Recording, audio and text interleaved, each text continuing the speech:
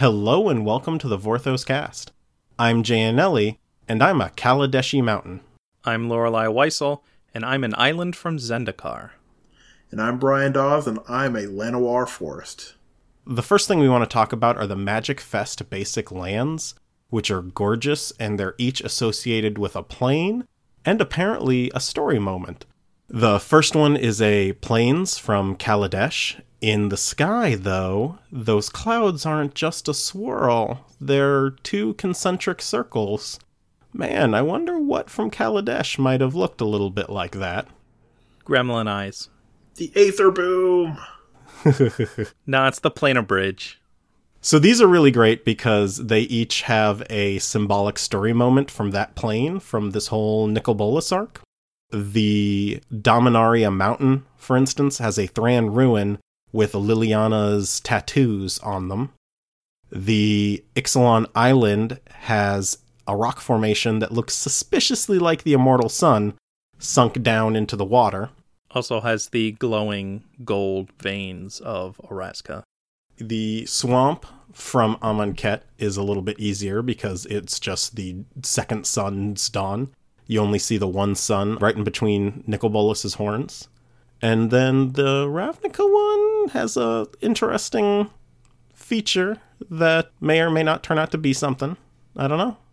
There's a little swirl, kind of dead center, a little bit near the top in the background, which looks like it might be some kind of portal maybe opening up. Who knows? But everything's fine. Everything's safe. Nothing to worry about. Oh my gosh, Butterfree, run for your lives! Ah! We're also getting our first textless promo for the first time in years and years and years since the Magic Players Reward program ended. The 2019 Magic Fest promo is a textless lightning bolt with art by Kikai Kotaki, with a mage up in the air calling down a blast of lightning that is just electrocuting and incinerating a minotaur on the ground. So it's pretty cool if you are into textless promos and full art cards. The lightning bolt will be available in foil and non-foil. It's cool stuff. So the next thing we want to talk about is Chandra number 1. We realized this past week that the original art we saw for Chandra, which was very angry, kind of a frown, displeased face, has been changed, and was changed several months ago. So the original art was changed a little bit and made Chandra smiling. I don't particularly like this change because it's out of character 1, and 2, it's making a female character smile more. You should smile more. Which is just icky on its face, and it's a problem in comics right now. It's a problem everywhere, Jay. Well, that's true, but in comics specifically. Like Marvel and Marvel's characters, the female characters having to smile while the male characters look serious all the time. Well, yeah, I mean, the male characters have to be serious. They're secret Nazis. Oh. Thanks, Cap. Never gonna let Marvel live that one down. And nor should you. Especially because Agents of S.H.I.E.L.D. did a similar storyline at the same time and made it very clear that Nazis were evil. And this week we also got a 6-page preview of the Chandra number 1 over on the Magic main site on Daily MTG. Look at that. They promoted the comic like we've been asking them to do because they haven't done a great job of that in the past. So that was really great to see. And we got the first 6 pages of the first issue, and it's Chandra on Dominaria fighting some Thalids, protecting some villagers, kind of introducing herself and what being a planeswalker is. Because remember, this is an IDW comic that is going to be on sale in comic shops and game stores and online, and you don't necessarily have to know Magic to get into it. So they do some of the quick explanation of what the multiverse is like and how planeswalkers work and what the rules for this fantasy IP are going to be. But it seems pretty cool so far. And the comic itself will be out this week, the 12th, in stores and online. The last piece of news we wanted to talk about this week is the Magic story site has been updated to be much, much more useful. So if you remember way back when Carrie had a bookcase fall on them and they died, That's what happened. Wait, that's what happened? Yeah. You told me Carrie was going off to live on a farm with all the other sick Carries. Oh, geez, Lorelai. Oh, no, I mean, they did. Oh, that's nice. They're on a troll farm upstate. During that episode, we talked about a lot of actionable items that wizards could take to make the story experience more friendly for people. Things like putting the date on the widget, which they did, or making the story site more accessible, which they did. At the time, it took like over 30 clicks to get to Magic Origins because it wasn't listed on the widget. Now, everything going back to Khans of Tarkir, and including some stories that were off-cycle, but important, like Drop by Drop, are all included in there. There's one or two things that don't quite line up, and like Project Lightning Bug needs to get it added in there, but it is a major upgrade from the old version of the site, and the way they have it set up now, it should be easy enough to add stories and frames as they need to going forward. Fam, it's so nice. It is really nice. Like, we'll call things out when things aren't great, but we will heap on praise when things are done well. And I think the biggest and most important part for the new Magic Story site is that when you click on story, it takes you to a single page.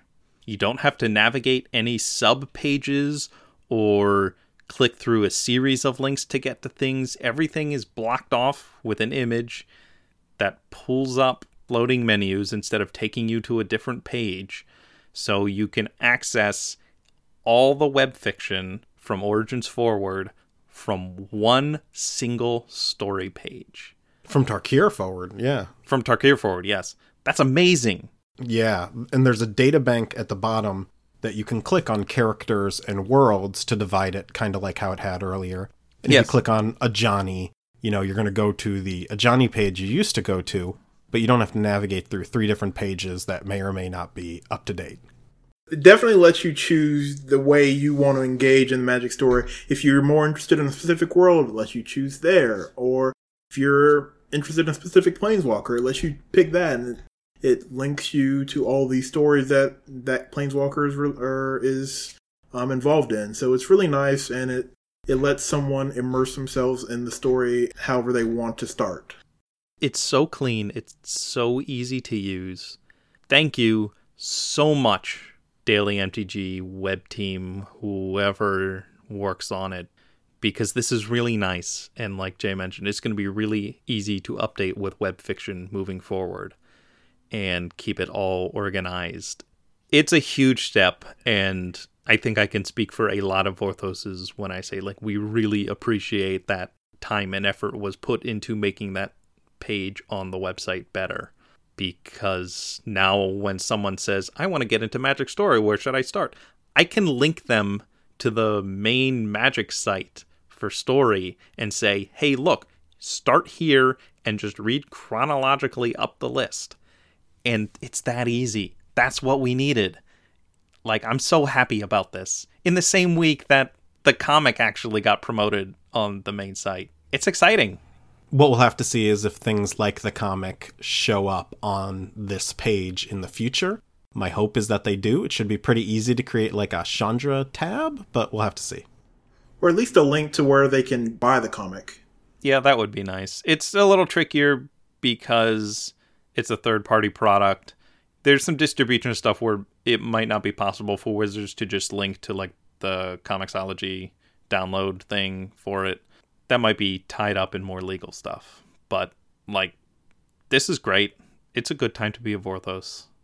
Some of these links under the Planeswalker profiles, like Karn's goes back to an Arcana article from 2011 where it breaks down the long life of Karn. It's giving you as many links as you can about that Planeswalker specifically, so it's really nice. All right, so let's move on to our feature for the week, the Guildmaster's Guide to Ravnica. Overall, I really like this book.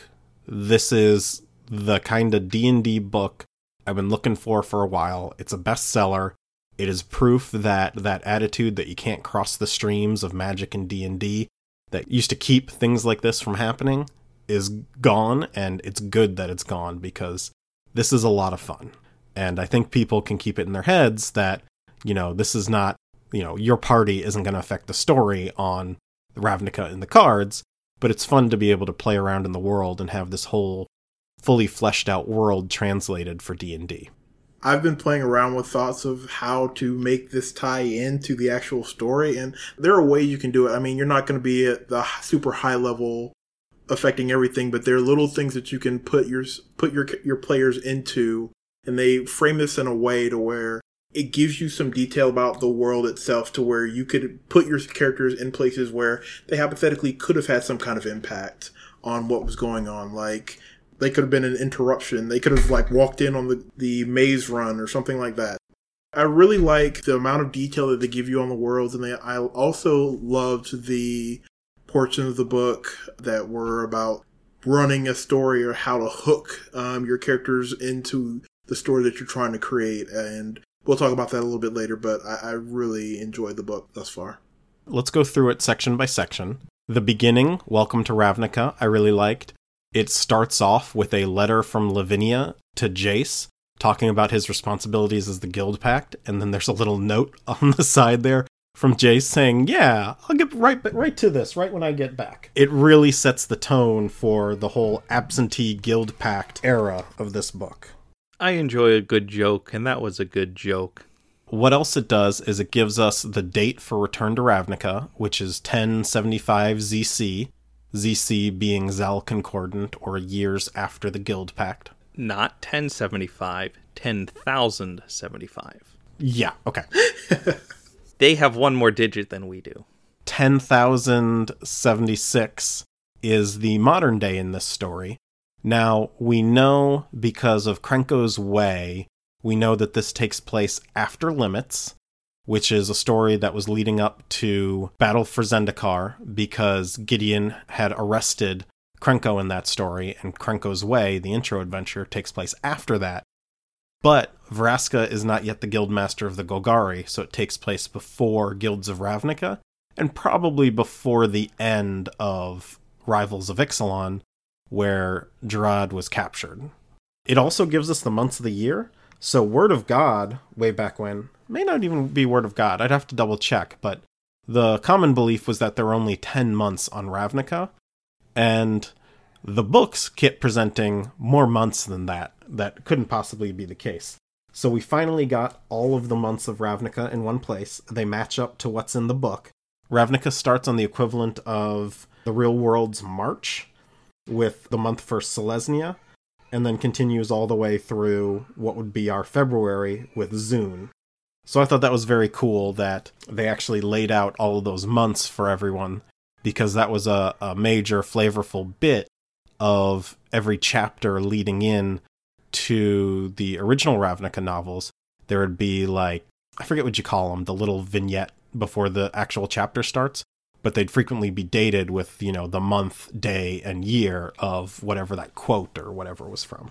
Yeah, and it's a good tool if you're going to run, for example, an ongoing campaign on Ravnica, knowing the months of the year, and they label a few holidays on there too. So being able to organize everything in that kind of temporal way lets you run campaigns potentially for years in real world time and in game time, and be able to coordinate all kinds of stuff with that. And because Ravnica is a temperate climate, the calendar will also tell you what the weather will be like throughout the year. It also breaks down a neat bit of lore, which I think we talked about a little bit already, so I'm not going to go into detail on it here, but the Azorius, Boros, and Orzhov all mint coins, and it's very interesting which coins they mint. The Azorius mints basically all the small coins, with the exception of the smallest coin, the copper zib.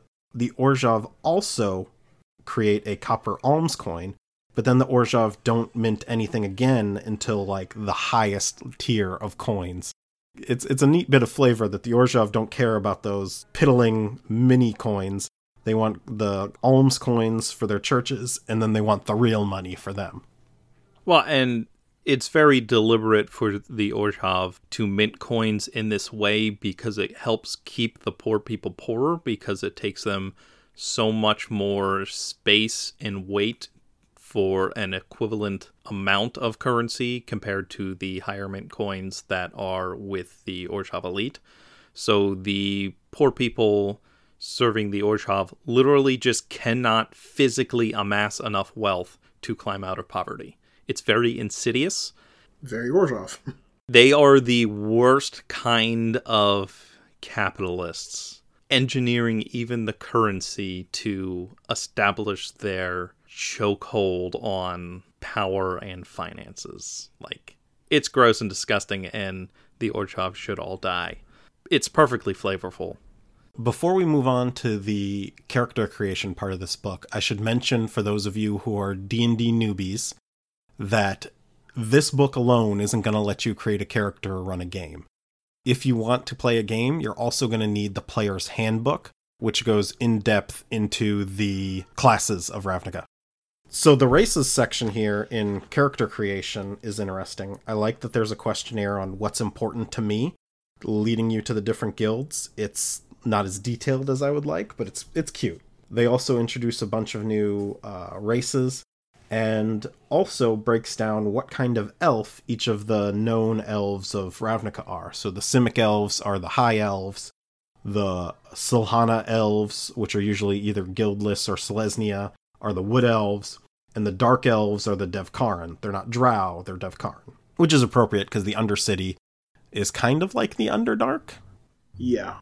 We got a reprint in the original Ravnica block of Elves of Deep Shadow, a mana dork that taps to make black mana. So them being the Dark Elves is pretty obvious. That really made me chuckle a little bit when I saw it, because it makes a whole lot of sense, and it wasn't something that I would have given a lot of thought to had they not brought it up, and it was like, that's a really nice touch. So I really like that. My assumption is when the original Ravnica block was built, they had the different kinds of elves in mind from D&D. These are the same kinds of people making both games, so that there was that kind of split isn't surprising. They're also just kind of like the archetypes of elves in your fantasy setting, so it's not really that hard to translate between D&D and Magic, because it's pretty archetypal for elves. Yeah, that too. Going from there, they also introduce the Minotaurs, and they talk a little bit about their backgrounds and their family histories. They make it very plain that while there are two major lines of Minotaurs that are both associated with different guilds. The Odrun were the Boros. Yeah, the Odrun were the Boros. I couldn't remember what the Rakdos ones? They're Gruul ones. But basically, they have the two different lines, one of which is mainly in the Boros and goes on for generations. And they don't particularly use the same naming conventions that we would use, whereas a Boros Minotaur would not necessarily say that he was from the Odrun clan or lineage, because there are so many other Minotaurs of that line that it wouldn't make any sense for them to all use that. And they tend to recycle first names fairly often because they tend to name themselves after ancestors that have recently passed.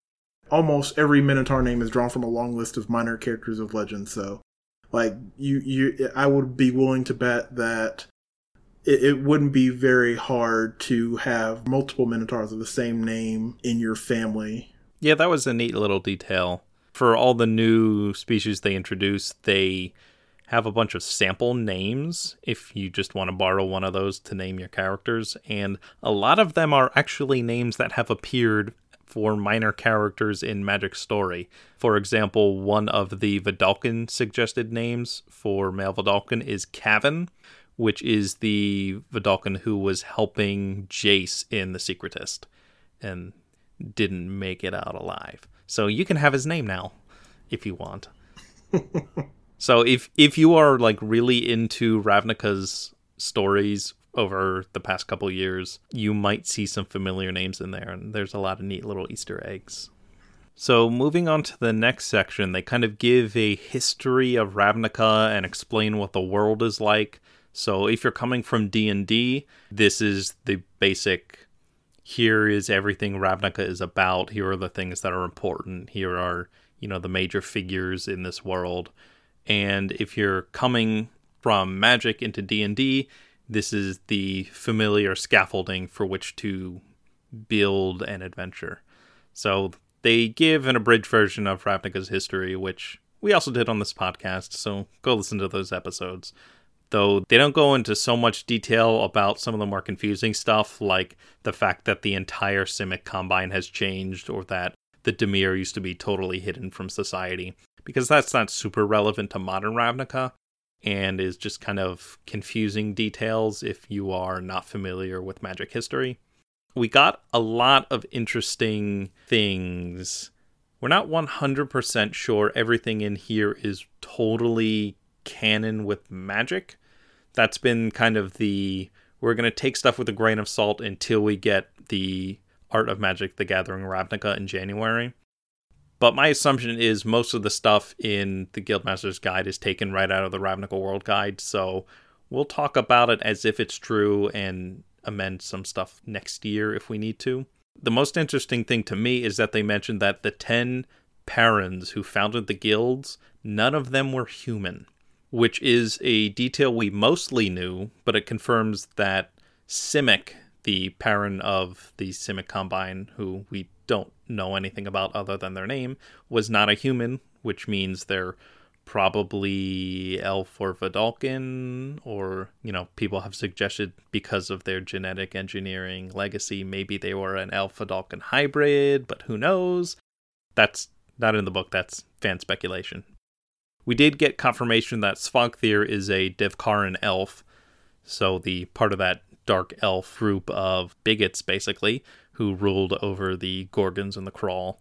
And that was also confirmed for the first time, although we highly suspected that he was an elf. This is now in writing somewhere in a place that you can read. So that's cool. That was a little bit muddied, considering his body was part of this massive... Since he was in Scissorum's body at one point when we first met him in the Ravnica books, after Savra reanimated him, basically, and took him over.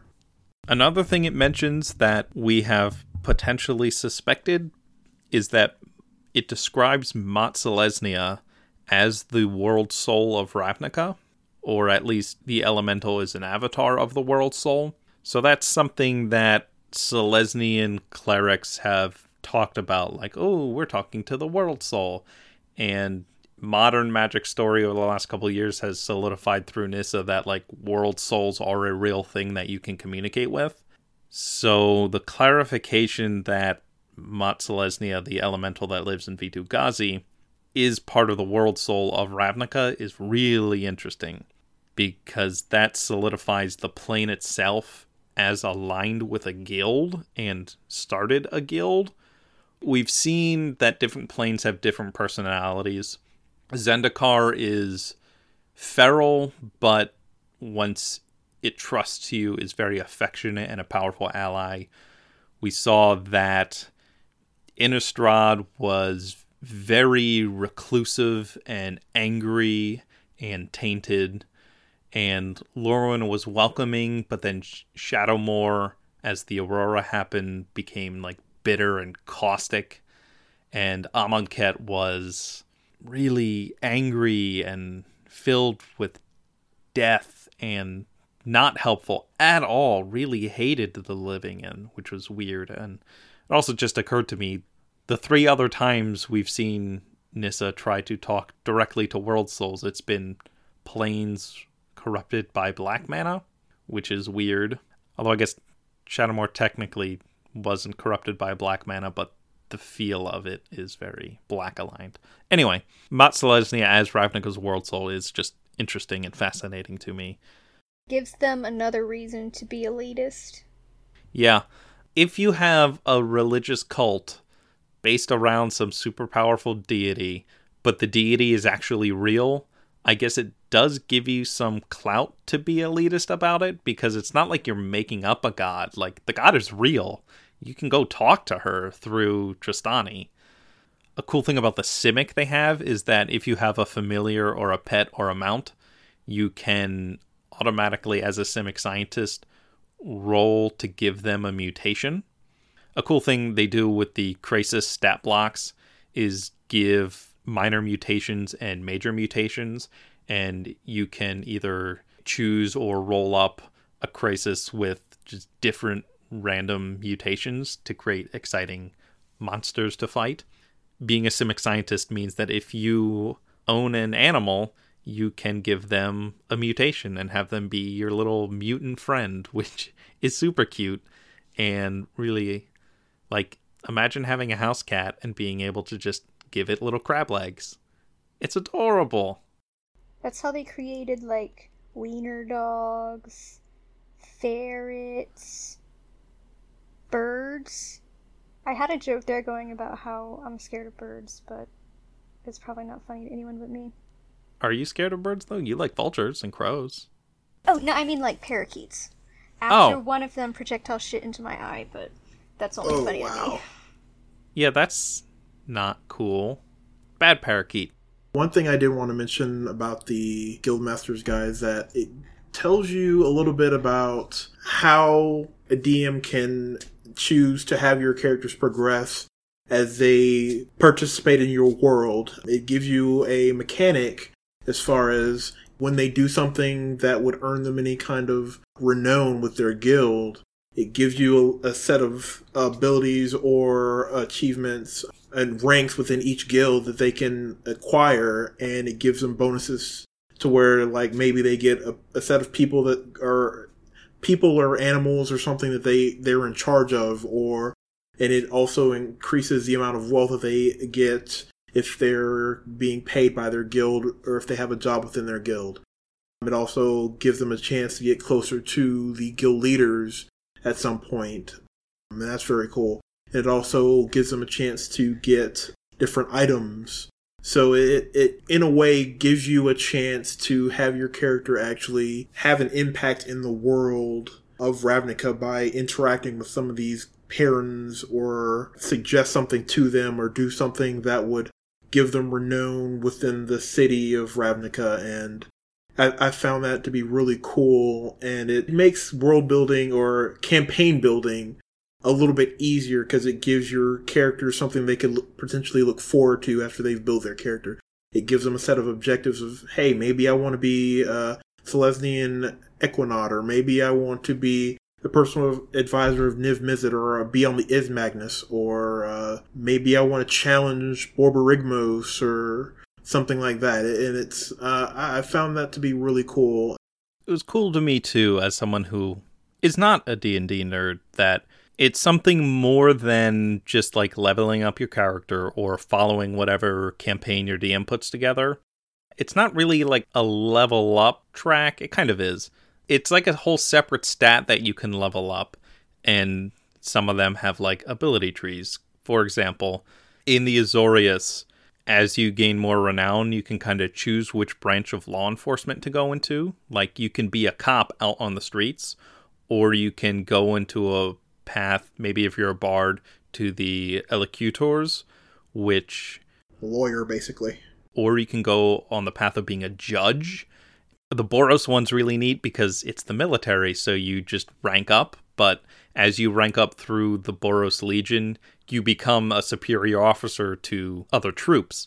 So the first rank you get like a small little band, but like by the time you reach maximum renown in the Boros Legion, you have whole battalions at your command that not just give you the power to command all these other NPCs in the campaign, but from a DM's perspective, a Boros player with that much renown has a responsibility and are going to be receiving orders potentially directly from an angel to do missions for the Boros. So it's not all positive benefit. It's additional responsibility for the Boros too, which lets you make and create interesting decisions in a campaign setting. Like, do you even want to gain renown in your guild and get promoted? Do you even want that responsibility? When you have that responsibility, are you the kind of character who will eschew your campaign friends and your party members to maintain your guild's jobs, or are you going to shirk your guild responsibilities to go adventuring, and like what are the consequences for each of those? And it just creates so much more depth in this world and gives your characters a lot of different motives. And one thing that you touched on that I'm going to seize and go forward with a little bit more is that as much as there is positive renown, it does tell you that like you could potentially cause yourself to lose renown. So you could be like the angel in the Boros story that got 15,000 people killed. Like it can cause you to lose renown with your guild and get you benched and put back on a desk job or demoted. You can lose renown and have all those benefits stripped away and get you put back in the day job, no matter how high level your character is. That whole dynamic makes it really cool because as a dungeon master, you can decide, hey, I'm going to put players in a situation where maybe they need to make a hard choice. Do they let this one person die or do they let thousands die or something like that? How do they role play their way out of the situation or explain their reasoning to their guild leader to possibly get out of whatever consequences of their choices or actions would be? It's a really fun dynamic, and as a dungeon master, it would make me really intrigued to see what the characters built into their, like what their character backstories are, and try to decide how I'm going to make them drive toward their goal, their character's goal, and see what choices they make along the way that they'll probably have to role play around and explain themselves. So it's a really cool dynamic, and I really enjoyed reading about that in this book. For any new players who are listening to this and like coming up with your character that you want to play, there are ways to progress in your campaign and with your character other than fighting. So, for example, you've got renown here, and you can level without combat, combat will happen, but you can level without just jumping into every single fight. So there's a lot of ways in this book for you to make a character who's not necessarily like a fighter or a warrior or someone who would do that. So you can make that kind of peaceful character too. There's just so many options. This book is a roadmap to options, not necessarily a guide for mechanics. Like Jay mentioned earlier, if you want to get into D&D, you're still going to need the basic player's handbook, some of which resources you can find online. Guildmaster's Guide really gives you the options you need to run a campaign in Ravnica and build characters in Ravnica, and if you're a DM, ways to screw with your players in Ravnica. For example, the renown for the Dimir gets you more and more access to Lazav himself and gives you potentially the ability to assign and delegate your missions to other Dimir agents. But the risk is that the higher up in the Dimir chain you get, the more responsibility you have. And the more responsibility you have, the larger the consequences if you screw something up. So you can gain a lot of renown in the Dimir, but if you mess up, you could have like Lazav himself hunting you to punish you and like kill you because you know too much. And all of a sudden you're like a spy on the run in some Mission Impossible disavowed agent situation. There's just so much potential for all these things. The Gruul, you can go start your own clan if you want. And then you have to engage in like clan geopolitics in the Rubble Belt. There's so many cool things. I'm really excited to hear what people do with this. So I will put the call out now that anyone who is listening to our podcast who is already doing campaigns on Ravnica, tell us your cool stuff. Tell us the cool world building things you are engaging with, the cool twists you're putting into campaigns if you're a DM, or some interesting character choices you've had to make if you're a player. We want to hear all that stuff. We post to Reddit, so anytime you see our threads on Reddit, those go up Monday mornings, respond there. You can add us on Twitter at the Vorthoscast, or find us on Tumblr, also at the Vorthoscast. Assuming Tumblr doesn't just burn up into oblivion. And if the fact that this is just a character building guide and will not tell you how to play the game is intimidating, don't be intimidated, just, jump in. The kids from Stranger Things played D&D on their own. This is not really a difficult game. Yeah, and they're like 12. Granted, they also fight monsters. It's not a difficult game, and anyone can jump in and learn how to play as you go. So I encourage people who are not already into D&D, but really like Ravnica, to jump in and get this book. make your character and get your friends doing it. You'll have fun. Yeah, and if you do get it and you love Ravnica, you get one of the tastiest treats of them all. A map of the 10th district and the 10 precincts inside. 10 precincts? I said that offhand, and I don't have the book's over at my girlfriend's apartment, so I don't have it in front of me right now. It is 10 precincts? 6 precincts in the 10th district. Point is, map. Like, we have a full map of the 10th district with all the buildings and the major locations. My book isn't here yet. Is it something I can take out and put on my wall of maps? No, there is a map pack. I saw that on Amazon. Yeah, sold separately. I don't know if that has a big 10th district map on it. I also don't know who illustrated this map and if there will be a poster. If there's not a poster of this map, if anyone at Wizards is listening, we would like a poster of this map. We have ones for Ixalan and Dominaria now, and it would be neat. People like maps. There are some cool locations in the 10th district, notably around New Prov, which is the rebuilt Azorius headquarters after Old Prov got hit with a sky ship. Oops. And exploded. There is a train station because, by the way, Ravnica has a magical subway system, which is awesome. The main hub is called Augustin Station, named for Augustin IV, the last Grand Arbiter before... I'm blanking on the current person's name, something the second. Anyway, Augustin was a character from the original Ravnica block, and the station's named after him.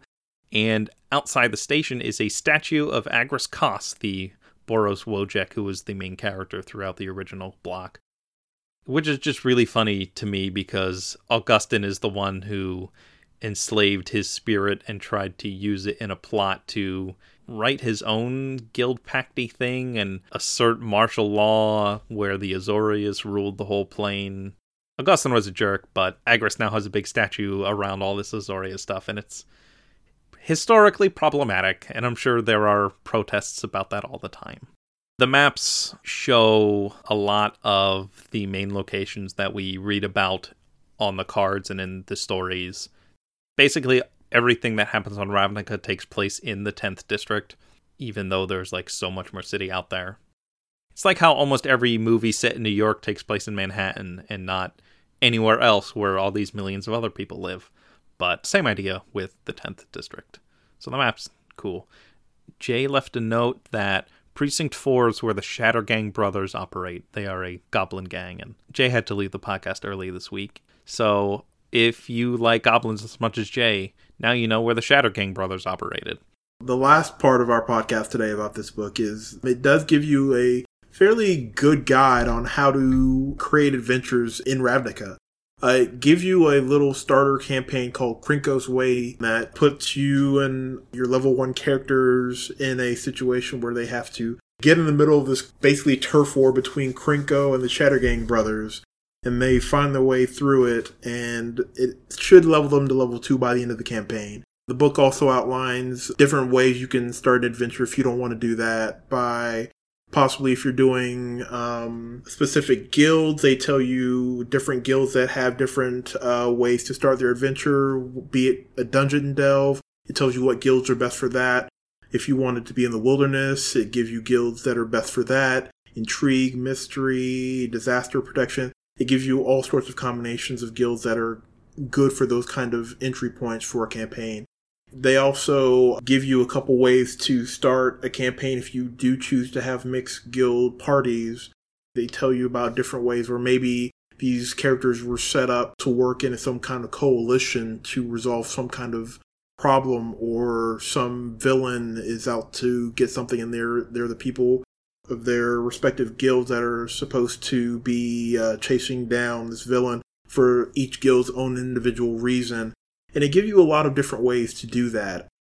Another thing that we probably should have mentioned during the Guilds of Ravnica part is that it mentions, when you're character building, a way to make sure that your players might have a way to interact with different people in the guilds is you have a chance to roll for your contacts both from within and from the outside of your guild.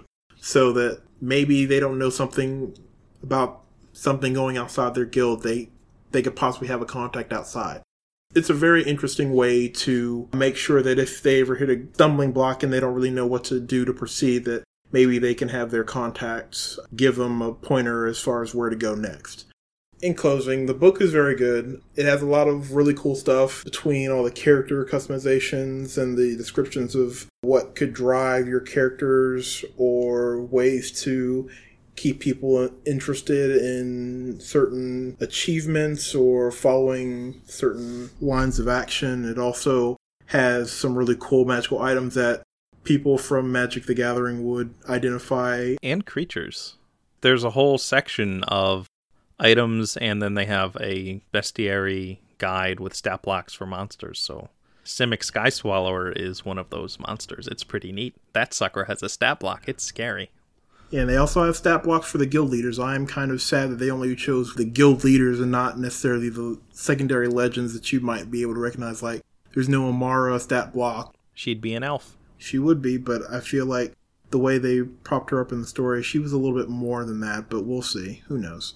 And a lot of the items that they have are like actual magic cards too, like Illusionist Bracers is one, and Brian, one of your favorite equipments is in there too. Yeah, Sunforger is really sweet. I love it, and it makes me want to build an Eldritch Knight just to play it. But, that's neither here nor there. We'll see what happens, but it makes the Magic player in me really happy to see, because there are some really nice tie-ins. The stat blocks really stand up to scrutiny when you really think about what their Magic cards are doing. For the creatures and the magical items tie back to their cards fairly well. Things work the way you think they should work in most cases, so I like it. Yep.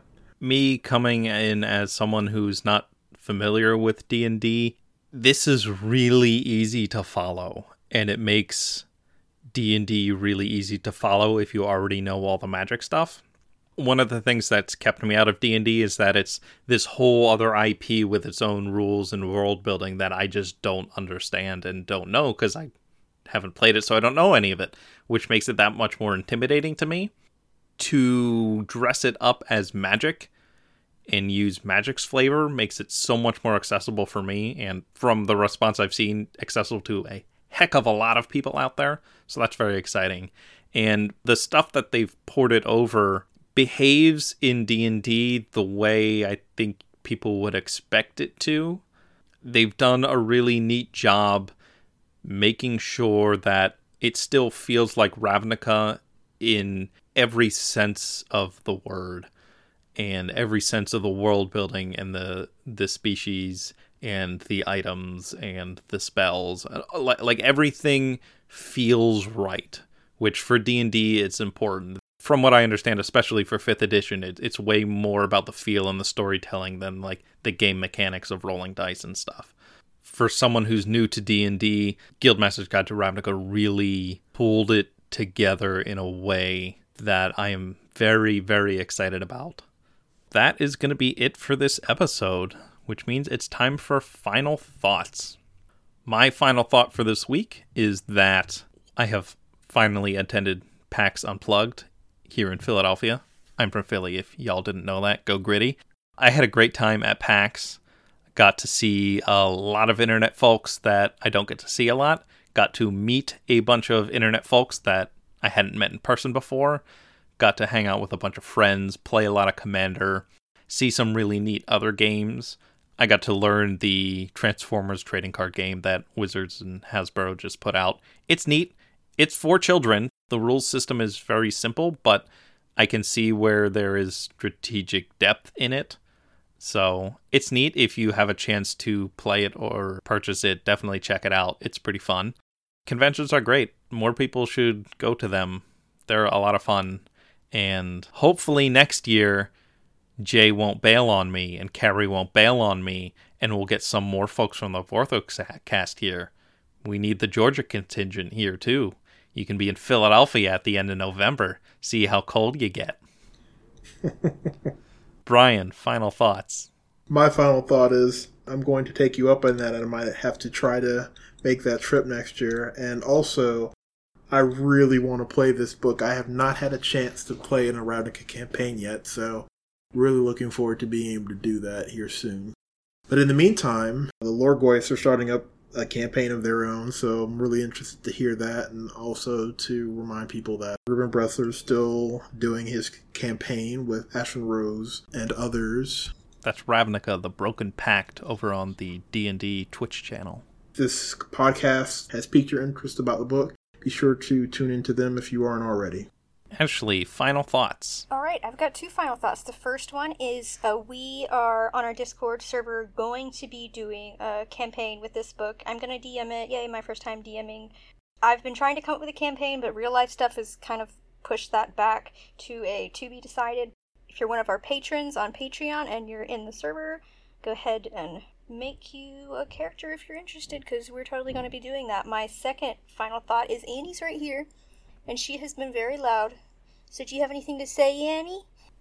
Now you're silent. You want to play? Want to play? That is the president and CEO of the Vorthos cast, Annie the dog. There she is. I love you, Annie. If you also love Annie, you can go to patreon.com/thevorthoscast and support our show. All your donations keep our show running and keep new episodes appearing in your computational devices Monday mornings every week. And we'd just like to thank everyone who supports us and listens to our program. This has been the Vorthos Cast.